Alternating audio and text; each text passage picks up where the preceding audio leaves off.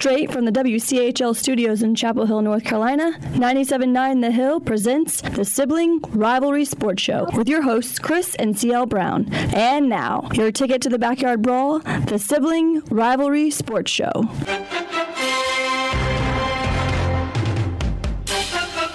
On this football Sunday, it all comes down to the core of the rivalry. Defending the South end zone, the illustrious senior writer from the Athletic.com CBB transliterated college basketball in the hometown black and gold jerseys, CL Brown, defending the North end zone, the host and co-author of Thunder Sports Network that you may have seen broadcasting from the sideline of a Super Bowl, Christopher Brown. Pick your side. This is Rivalry Week on the Sibling Rivalry Sports Show. CL, say what's up to Howard. How are we going to do a show when we don't speak this week? I'm not talking to you. Okay, I got it. Yeah, we're going to do a silent show, folks. We're going to do like one angled perspectives for the show. All right, we can do that. Go ahead. You record your side, and I'll record my side. Let's just do it. Let the fans sort it out. Well, we got a lot of fun stuff, and this is Rivalry Week, folks. In case you didn't know, we're coming to you at a special time on Sunday, but right before NFL football. But tonight, on Sunday Night Football, the rivalry that partly defines what we're doing here, and that is Baltimore goes to Pittsburgh to play that heated rivalry that usually year in, year out gives us some great games. So we've got a lot to do with that and a lot to talk about with that. But first things first, let's go to the big playback. Crack, that's whack. This is the big payback. Yes, the big playback. Now, yes, we know that EPMD and they're looping James Brown saying the big payback, but this is the big playback. We just need you to insert the consonant in there. And this week, what we're talking about is something that happened very recently that's very, very interesting, and that is that safety Eric Reid was signed by the Panthers. Not only that, though, but we have a tweet that was released by your own CL Brown. Do you want to tell them what you said in your tweet? Now I forgot exactly how I phrased it, but basically that if you needed any signal that a new sheriff was in town, David Tepper, the new owner of the Carolina Panthers, that signing Eric Reid was it, because that never would have happened under Jerry Richardson, the founder of the Carolina Panthers and the only owner the team has ever known until now. So, yeah, the part that caught my eye was this would never happen under Jerry Richardson. I'm like picking up my phone. Oh, my gosh, let me call him. Does he know that he actually said that? He actually put that out there. Do you know that it never would have happened under Jerry? I don't even, that's not even a stretch. That's not even controversial to me. Like, I'm not even understanding why that was a blip on your radar. CL, I throw a flag. I wish we had Referee Rich here. That's a segment coming up next week. You guys got to tune in for that. That's going to be a lot of fun. But I throw a flag on you. And I picked that flag up. And throw it back. Like Belichick. Who was it that did that? For violation of your hashtag facts over feelings, because projecting an alternate timeline where he is, still owning and they don't make that's not fact. No, it's not. It's not fact. And there is you can sometimes make educated guess on what would and wouldn't happen based on somebody's track record. And Jerry Richardson's track record, I mean, this man, come on, man. This man wouldn't even let them put the Carolina Panthers logo at midfield. He was stuck in his ways. However you want to define what his ways were, he was stuck in his ways. And so for somebody who's a company man, an NFL company man like Jerry Richardson was, signing Eric Reid or Colin Kaepernick, for that matter, would be way out of bounds, because Eric Reid was the first player to join Colin Kaepernick when both were with the 49ers in kneeling in silent protest of police brutality while the national anthem was played. So, I mean, that's not. It's clear cut to me that this wouldn't have happened under Jerry Richardson. Okay, let me just first say that I cannot defend a lot of things swirling about, a lot of the accusations about Jerry Richardson. I can't defend a lot of that. But I would say this, though. I would say that going as far as to say that it would never happen, that caused a question because I seen him relate in those years that he was the owner with some characters and some situations on that team that made it seem like he was letting the folks who ran it, and he would step in when he needed to. For instance, he went 9 years between Q&A press conferences for media, and the only time that he stepped in was when they fired coaches.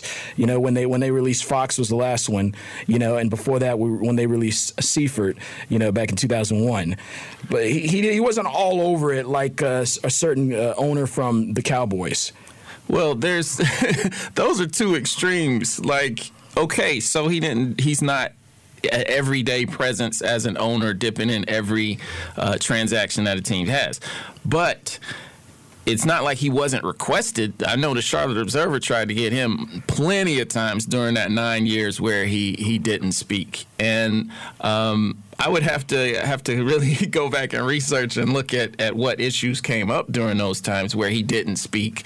But that to me is Jerry Richardson did a lot of good things for the. I mean, obviously, we wouldn't have a Carolina Panthers football team in Charlotte without Jerry Richardson. Maybe it eventually would have happened with the way Charlotte grew or whatever. But he, being a former NFL player with the Baltimore Colts, being a North Carolina, well, he went to school at Wofford in South Carolina. He basically built his empire, so to speak, in North Carolina. Born in North Carolina. So yes, so he's a hometown guy who did good. But he also did a lot of shady, questionable, call me sir, get up, let me see your jeans on to women in the office. Like, call me sir. Yeah, he was they called him Mr. Mr. My fault, Mr. But did he say call him that, or did they call him that? He made them call him that. From the Sports Illustrated story that kind of broke, let us look behind the curtain. That's what it said. Here's what Jerry Richardson never did. I'll tell you this, too. David Tepper, in an interview with CNBC, said that it was dead wrong to accuse NFL players that are protesting as unpatriotic. He used the words dead wrong. Jerry Richardson never went out on a limb like that for anybody who was challenging authority in the way that Eric Reid did by kneeling with Colin Kaepernick. I'm just glad they brought it back to a football decision because the Panthers needed help in the secondary. Eric Reid can give them help in the secondary. Boy, can he. What do you say about this? Not only did he wrap the franchise, he put his signature on the drafting of Cam Newton, that the franchise, he's a face of the franchise. The franchise is wrapped around, this prominent African-American quarterback. Not only that, but, a prominent Latino coach in Ron Rivera. Tina Becker is the de facto team president. When he has a what good does this rep. Have to do with he Eric has Reid? a good rep. When it comes to diversity, he has a good rep. So if he has a good rep when it comes to diversity, who's to say that he wouldn't listen to his people say, hey, Eric Reid's out there, we got to get him?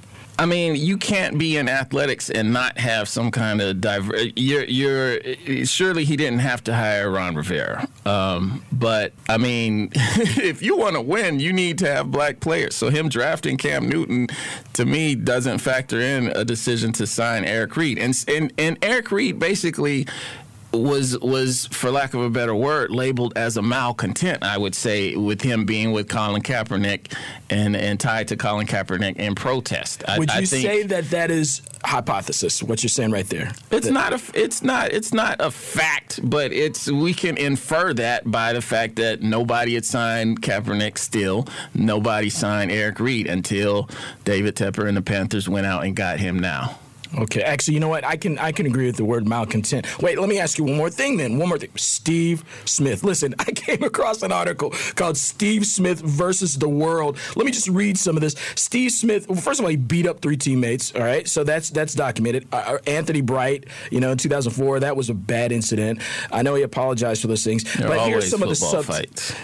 There are always football fights. Every training camp comes around, we see football fights. No, but they're in a He's practice Cam squad. Newton and Josh Norman got in a fight. But hold on, Anthony Bright was practice squad, and in a film session, he asked them to repeat footage of a film, and that's when it blew up. Steve Smith got mad and jumped on. Look, Steve Smith yelled at me. It's in the book, Thunder Sports Network. You can read about that. He yelled at me, so I know what it's like to be a little bit on the other end of that thing. You know, Steve Smith versus his teammates. These are some of the subtitles. Steve Smith versus Michael Johnson from the Giants. Steve Smith versus the Saints. Steve Smith versus Jake Delhomme. This is all in this one article. Steve Smith versus Mark Sanchez. Steve Smith versus the people, the fans.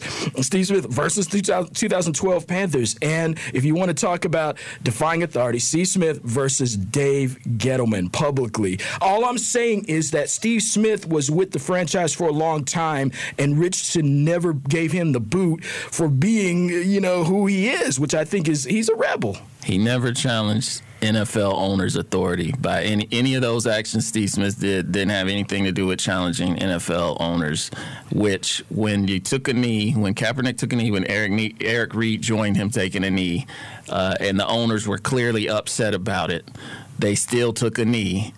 That's challenging directly. Jerry Richardson wouldn't stand for that. Steve Smith played football. For all of his antics, Steve Smith was a football guy. Mm-hmm. Eric Reid is not a Panthers safety if Jerry Richardson was still in control. And I say perhaps it might have gotten done, but who knows? You know, we're never going to know. I will say this, though. The Panthers, like you said, just got stronger. We got to cut to a break here, but I want you to come back, and so does CL, because we have some great guests with this rivalry week. Guests that will be able to tell us more from the inside scoop from theathletic.com about those two teams we mentioned earlier, the Ravens and the Steelers. Bring it back at 97.9 The Hill.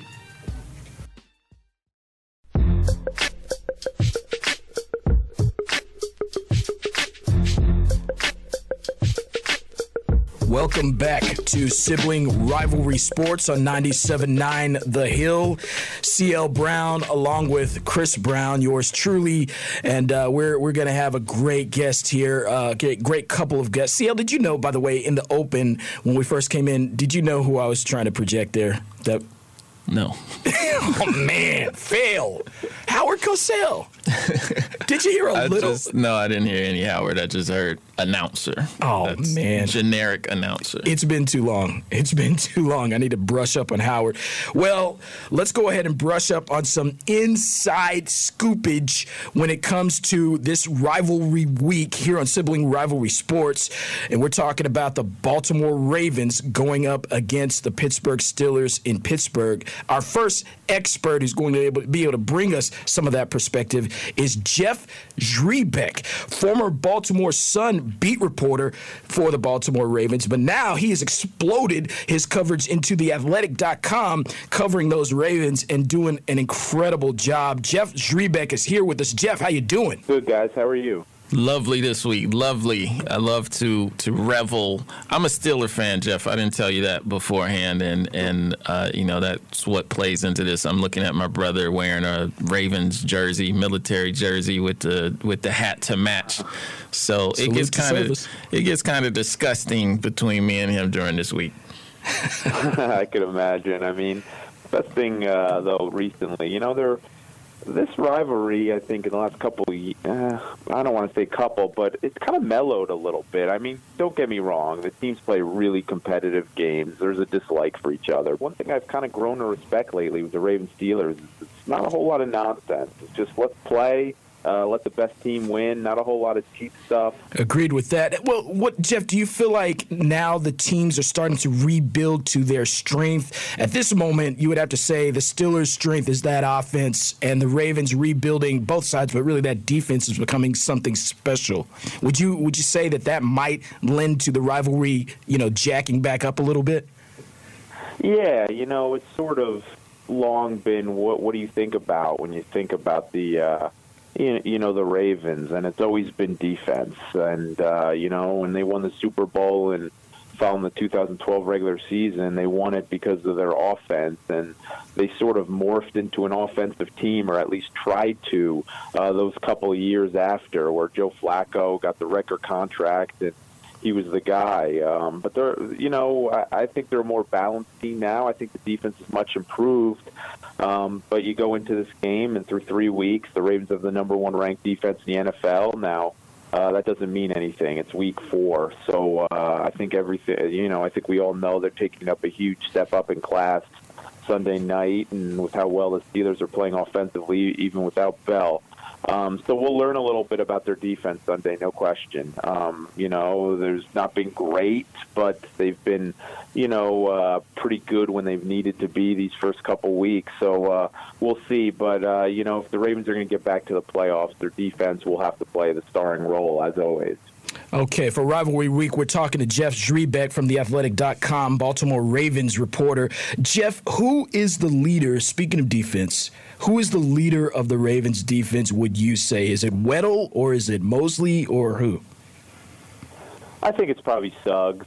Terrell Suggs is still kind of the guy, that everybody looks to make a play when it counts. If you're talking about vocal leadership, Eric Weddle probably talks the most. He's a big communicator, and he's certainly the leader of the secondary. Took over the headset play calling role when Mosley was out last week.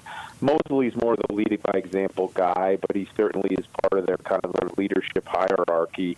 But I think if you look at one guy, he's the longest tenured player in the NFL. He's probably going to the Hall of Fame. I think this is still Terrell Suggs is still the face of the Ravens defense. Still sticking with defense, I had a question about Antonio Brown no longer having to face Jimmy Smith at corner for the Ravens, and how that may benefit Pittsburgh, and who do you think is going to get that assignment for the Ravens at corner covering Antonio Brown? Yeah, that's a great question, and I think if you look at the numbers, how the Ravens have fared against Antonio Brown with Jimmy Smith and without, it is drastic. I mean, and it's not just Antonio Brown. Historically, in recent years, when Jimmy Smith's been out, the secondary struggled to face top receivers, and we saw it in Week 2, and A.J. Green went for 3 touchdowns against them. But what's going to be interesting is to see whether first-year Ravens defensive coordinator Wink Martindale shadows Antonio Brown with Marlon Humphrey. I think that's what people would like them to do. Marlon Humphrey's still a young guy, but he's a better matchup because he's a little more physical and he runs better, and he's a better matchup for Brown than Brandon Carr would be. So I will see. The Ravens don't like shadowing certain receivers because they feel like it gives away their coverage and it kind of gets them away from what they'd like to do. And what happens if they move Antonio Brown in the slot? Does Humphrey cover him there? So there's a lot of issues going there, but I would be surprised a little bit if we don't see Antonio Brown and Marlon Humphrey matched up a good bit in that game come Sunday. I mean, Brown destroyed Brandon Carr in their last meeting in, at Heinz. I think it was last December. I think he went over 200 yards receiving. They can't have that happen again. He's a great player, probably the best receiver in the league. He's going to get his, but you can't let him go for over 200. So I think Marlon Humphrey gives the Ravens the best opportunity of at least being competitive with him. Hey, question, Jeff. The Ravens just signed a new center. What does that mean? We're coming from Chapel Hill, North Carolina, and the Triangle area. So Duke grad Max Skura has been starting at center. What does that mean? Is that something about him, or what is that? No, I think they've just been trying to get a little more depth inside. They only had 2 reserve offensive linemen, Orlando Brown Jr. and Bradley Bozeman, the rookie. Grestu gives them a little more experience inside. If they need to use Bozeman at guard, and Bozeman can play center. So, they were going to add one sooner or later. Grestu worked out for them earlier in the month, and they were just kind of looking for an opportunity where they felt like they had roster flexibility and they could kind of improve their depth. We appreciate your bringing your wisdom and insider scoopage to the show this week, Jeff. It's Jeff Zrebiec, folks. He covers the Baltimore Ravens for TheAthletic.com. You can find him on Twitter at Jeff Zrebiec. If you go to our Twitter, we're going to tweet out his information so you can follow him and subscribe to that excellent version that he does of TheAthletic.com. So, Jeff, thank you so much, man. Take care. We'll talk to you soon. Thanks, guys. Have a great weekend. Enjoy the game. Thanks, Jeff. Now we have with us Mark Kaboly, the senior Steelers writer for The Athletic, Pittsburgh. How you doing today, Mark? Pretty good. How you guys doing? Excellent. It's lovely whenever the Steelers and Ravens are about to face off around here. We'll just jump right into questions for you. I wanted to start with, you're probably tired of talking about it, but Le'Veon Bell not being on the Steelers roster right now. Well, not being in the camp with Steelers, not playing in games right now. Are they going to work out a trade, and is your gut telling you that this is going to work out and he's going to be gone, or will he just continue to hold out? Well, I think I don't think he's going to be showing up anytime soon. I mean, if you look at the rules, the drop-dead date is November 13th. If he does not sign his franchise tender by then, he cannot play this year at all. So that's the date you have to circle. As for trade, they have the entire month of October to do that, and I just don't see that happening because you'd have to have a perfect situation of a team wanting to give up some sort of compensation for a rent-a player that you have to pay nearly $1 million a month to, or $1 million a week to. Then you have no rights to him after the season's over. You add to that Le'Veon does not really have to go anywhere, even if he's traded. Say the Steelers make a trade with the Colts and say they're going to give us a first-round pick, second-round pick, or whatever. Le'Veon has to sign his tag before that happens. And if he doesn't want to go to the Colts, guess what? He just doesn't sign his tag. So you throw all that together, they're not going to trade him. They're not going to rescind the tag. I think the best-case scenario for them right now is he shows up November 13th, provides them with some fresh legs down the stretch, and cut ties with him next year and hopefully get a compensation pick. Oh, I could think of a couple of people to your east that might welcome him to wear some purple and gold and also have 2 games against his former employer a year that we could offer. Yeah, I could think of some people who would welcome him. You can have him then, man. You have enough money. It's a question. I'm a Steelers fan, and obviously you've been covering the team since 2003. To me, there's always been a pattern, especially once Mike Tomlin became the head coach, that they kind of start seasons off slow, and then they hit their stride later, mid-season and late season. They've been known to get on rolls. But something about this start, maybe it was because they tied the Browns. If they tied somebody else, it'd be different, but it was the Browns. And then you have the Antonio Brown situation, him missing a practice and then kind of coming in seeming like disgruntled, getting to sideline arguments with the offensive coordinator. Mm-hmm. Is there something different about are we seeing, is there something to like team turmoil that's almost been labeled for this early part of the season for Pittsburgh? See, that's sort of the outside perspective, but the inside perspective is the Steelers have a Le'Veon Bell issue, and everybody knows about that, and somewhat of an Antonio Brown issue, which seems to pop up once or twice every single year before they, squash it and move about their business. Everything else is absolutely fine with this team. I think the reason why there's also some speculation that this team might not be as good as they advertised in the preseason is their defense. I mean, their defense has given up, 450 yards, 33 points per game, given up deep pass plays. I know they did it. They allowed Kansas City and Tampa Bay, 2 of the better pass defense or passing games, to do that. So I think that's what it is. Everybody believes that this offense can play with anything, any team. This offense can, solve any defense. This offense can put up 30, 35 points on a weekly basis. But nobody's quite sure that the defense can't give up less than 40 points a game. And that's the problem right now. That's what they're working at. That's what they're trying to work on. But, you look around the league. The LA Rams are the best defense in the league, or at least one of the top 2, and they give up 31 points of 450 yards to the Vikings on Thursday. So maybe they're not that far off of where this league is going or where this league's at. Maybe you just have to outscore everybody. And the problem with that is you can outscore everybody until you have that one bad week. And if that one bad week comes January 5th, and all of a sudden you're out of the playoffs and it's a disastrous season, that's why there's some skepticism around how far this team can go, even though their offense is some of the best, maybe the best in the league. And Mark, I know you mean well, so I just want to add to what you're saying about, the Rams. I think they're the number 2 defense. I think the number 1 defense resides to your east. Some miles to your east. Thinking Jacksonville. Oh yeah, you thinking Baltimore. Yeah, that's okay. One. Yeah, no, Jacksonville, that's okay. You can think that, but the numbers say something else. Hey, Mark, I'm messing with you. Hey, listen, I did want to ask you that. Why? Can you tell me?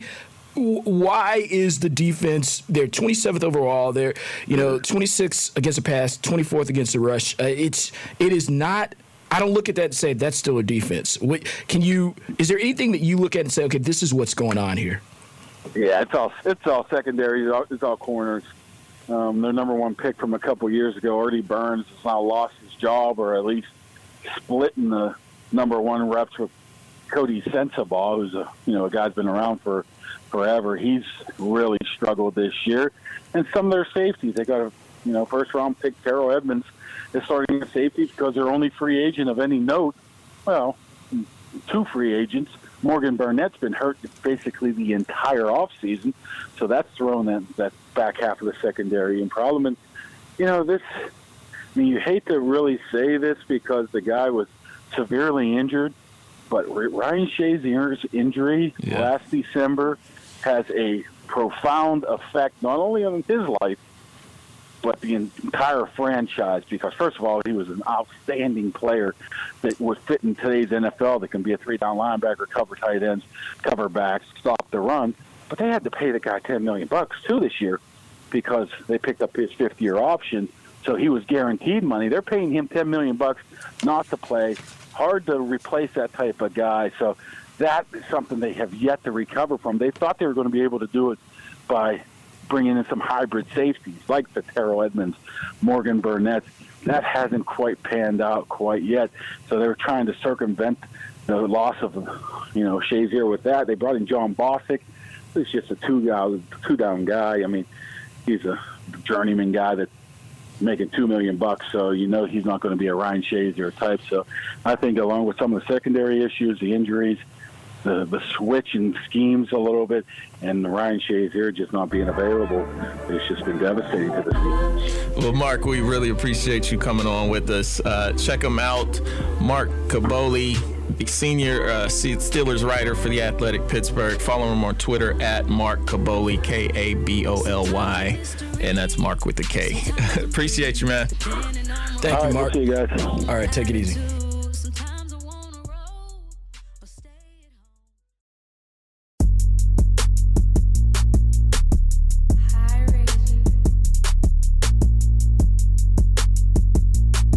And we are back at Sibling Rivalry Sports on 97.9 The Hill. We got to chill on the hill. We have enjoyed some great insider knowledge coming from the senior writers from theathletic.com covering the Baltimore Ravens and the Pittsburgh Steelers, and those guys are fun to have. It's just great to hear from somebody who covers the teams day in, day out. What was sickening was how much they agreed with you, CL. That was sickening. I found that lovely music to my ears.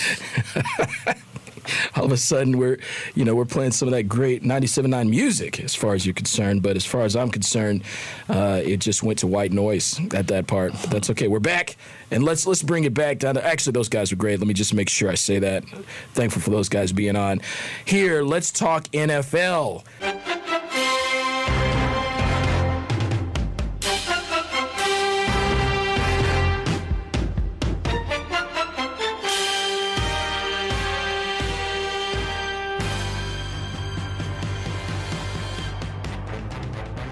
Let's talk NFL now. And when we talk NFL, of course, we have to address the elephant in the room, our take on the rivalry.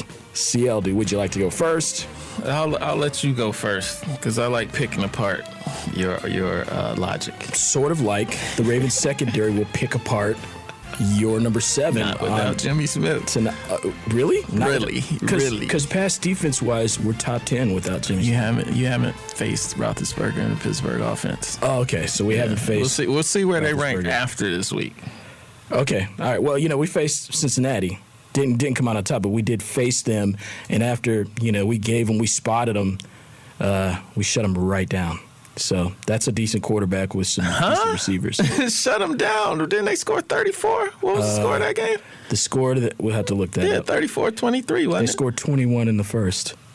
And the final score was 34-23. I think they had a meaningless late They score. scored 34 points, man. You trying to dissect this. They put up 34. I think Pittsburgh puts up at least 30. Really? At least. Okay. But all right. I think Baltimore put up at least 25.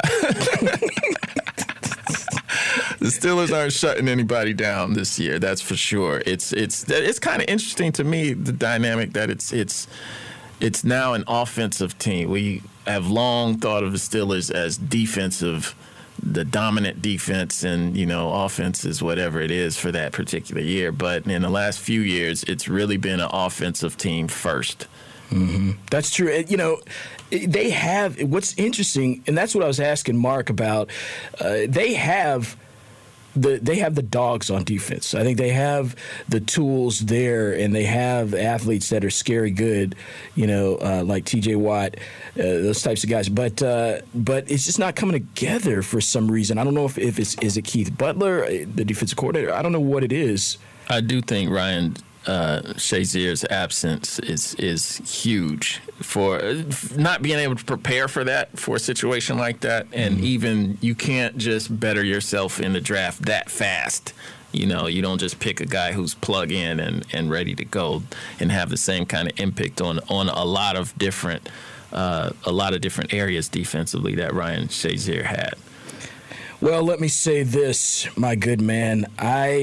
A lot of the pundits that are prognosticating out there it's almost split evenly. It's a little favoring Pittsburgh. That's not different than any other time. It's always like that.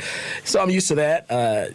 And I'll just say, as we approach our picks, what I'll say is that I love where this Baltimore Ravens team is right now. Love it. I love their defense, and I'm not even thinking about the statistics. I'm just thinking about the way they play, the way they have the next man up mentality, the way they shore things up and look out for each other. I love it.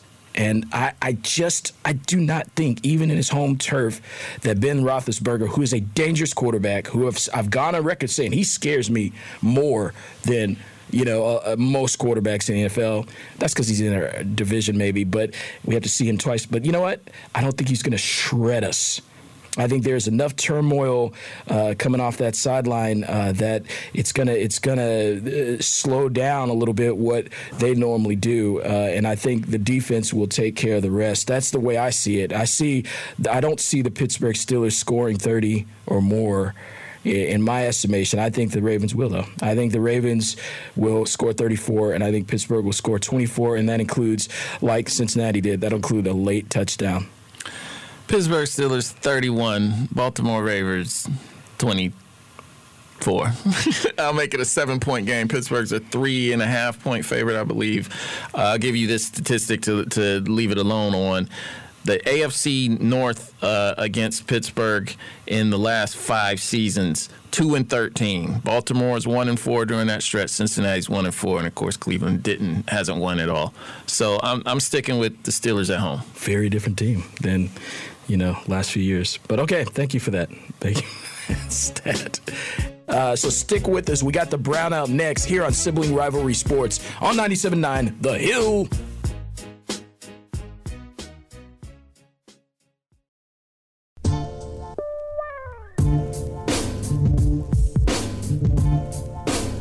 Thank you for coming back to Sibling Rivalry Sports. We know the NFL is about to kick off, so are we. We're going to kick off the Brownout. The Brownout. Alrighty, as you know, the premise of the Brownout is that we just have some quick hit hot sports topics that we hit on and move on to the next one before bowing out and tuning in. So what is the first topic of the Brownout? Was former Clemson quarterback Kelly Bryant justified in beefing over losing his starting position? CL, what say you? No, he wasn't justified. I think Kelly Bryant needed to be a competitor and realized that, okay, this guy beat me out. What do I have to do to get back? It's simple and plain. This is about competition. I mean, I would never really kind of agree with, kind of having an attitude towards the way that the team is going. So I wouldn't agree with that. But I do agree that this young man brought them to a national championship game, and that there's a modicum of loyalty that should be shown. There's a whole trend of that going on, which we could maybe hit another time. But I think they should have been a little more loyal to the guy. You acting like he got there by himself. What do you mean? You said he got them to a national championship. Oh. Like he carried the team. Well, you know what I mean. You're not going to get there unless you have some great quarterback play and that type of thing. So Trent Dilfer won the Super Bowl. You only need a good quarterback, an average quarterback. Wow. A manager. Wow. There goes Trent Dilfer. I was going to ask him to be on the show one day, but so much for that. Okay, what's next on the Brownout?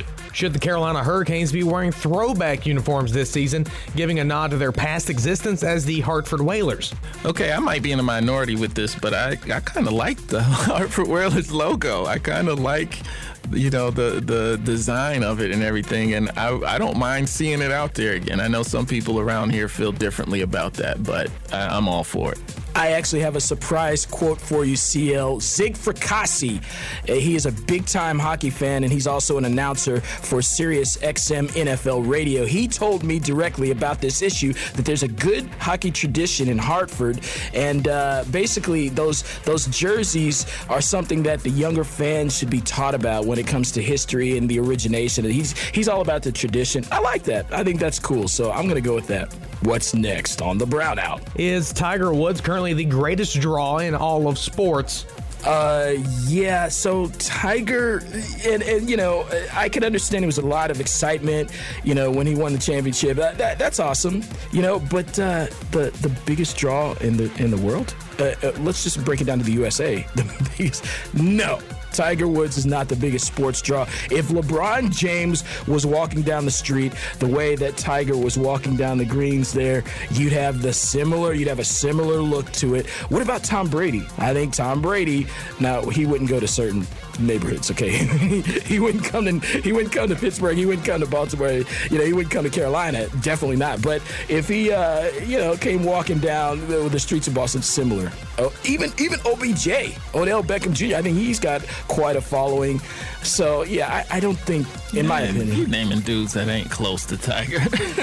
Really? Brady is LeBron. Not close. Brady's not close. Brady, OBJ, not close. Not even close. Brady's been called the best ever. Even Brady. Close. How's Brady not close? Tiger is more universal than Brady. Are you talking about USA or the world? Both.